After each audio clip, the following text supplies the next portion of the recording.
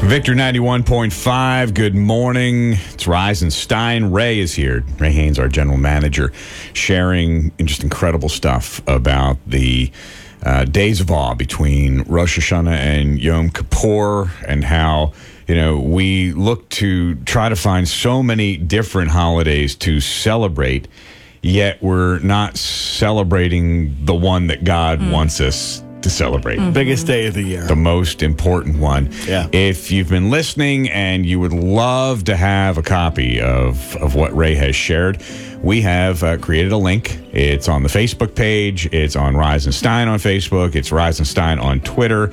Click on that link, and after each segment, we'll add that segment to it, and you'll be able to have it all together in one place, especially if you want to share that with someone. Or just go back over. We're going to throw the notes in there, too, so you can kind of run through and think through. In fact, let me just rehash just a real quick minute in case you missed the 6 o'clock hour. Why is this God's favorite day? Tomorrow, Yom Kippur. It begins tonight at sundown through tomorrow night. It's Yom Kippur. God's favorite day. Why? Because God has made an appointment to meet with you, to hang out. That's the most exciting thing. Rosh Hashanah was the creation of man. Yom Kippur is the fall of man. This is the day that Adam missed his appointment with God. Thank you, Adam. Thanks for that. This is the day God killed the animals to make skins for Adam and Eve. All of this pointing, obviously, to Jesus. This was the day that was spoken of as Jesus was slain from the foundation of the world. Before the Jews became a people, before Moses, before the law, before there were days that would become the fall feast or the spring feast, these days are eternal in the sense that you'll celebrate them on into eternity. These were all awesome before they ever became part of the Jewish law, okay? Because they were creation, fall. These were significant days. Jesus celebrated them. You can go through the New Testament and look. Yom Kippur is probably the return of Christ. Wouldn't argue it because, everybody likes to argue that. But what's cool about it, tonight when it begins, it will go actually for 25 hours. It's the longest day. It's got a little extra hour thrown in. And of course, you have the verse, no man knows the hour of his return. So that's a little joke put into the day of awe for us, I guess. We don't have to set our clocks back or anything like that. Yeah, you don't have to do that. You just get an extra hour. Okay. So, you can go back and listen or look at the notes and realize this is a very special fasting day and what you get out of it. But that's just a little rehash. So we're just going to wrap it up, and then we're going to jump into the new year that we're in now with what is God saying, what's coming.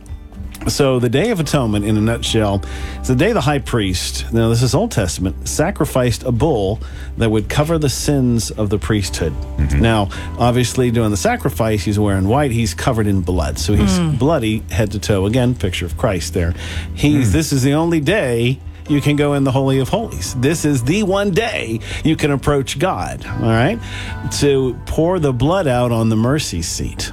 All right, the word for the mercy seat is, I'm probably say it wrong, but it's so you get the connection there of Yom Kippur, Kippuret. It's the cover of the mercy seat where the blood ran. That is the name of it, all right, from the word Kippur. Then he would take 2 goats to cover the sins of the people. One would be the sin offering. They'd kill that, and that blood also goes on the mercy seat. The other is the scapegoat. Lay their hands on it, and it receives the sins of all the people sent off into the wilderness. Yeah. That's where you want your sins carried. Take them to the wilderness. So the people's sins would be forgiven. And the point of this is the Holy of Holies, where the big curtain is, very thick curtain. When Jesus dies on the cross, there's an earthquake that's ripped open forever, making a way for all of us to be able to have access so that we can have this Yom Kippur on a daily basis and meet with God. This is that day to celebrate all of that stuff. What's really cool, it is the holiest day of the Jewish year. It's Yom HaKadosh. Kadosh is holy. So the holiest holy of the holy days. This is it. Kippur comes from Kafir, which is to ransom or redeem. So this day's all about the cross. In fact, Yom Kippur, when it's written, is plural, Yom Kippurim, which means a day like Purim, or it's the day where you're going to be cleansed from a multitude of sins. You remember the story of Esther. It's Purim. It's a day of deliverance and salvation for the Jews.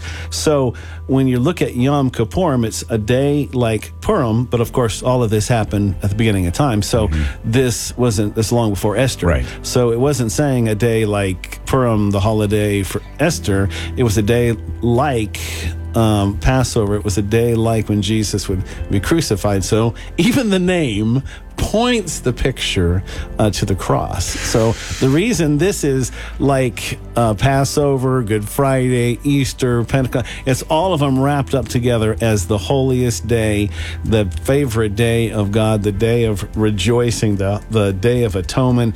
It is the judgment day when you'll stand before God. This day is, it begins tonight, goes tomorrow. I'm saying this day, it's tomorrow. Wraps up the days of awe or the awesome day. So much cool stuff. And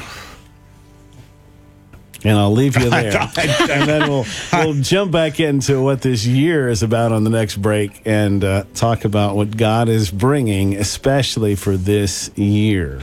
I'm blown away. I am blown away by these days of awe. Again, if you want a copy of this, we're posting the link at the Victory 91.5 Facebook, Rise and Stein on Facebook, and Rise and Stein on the Twitter.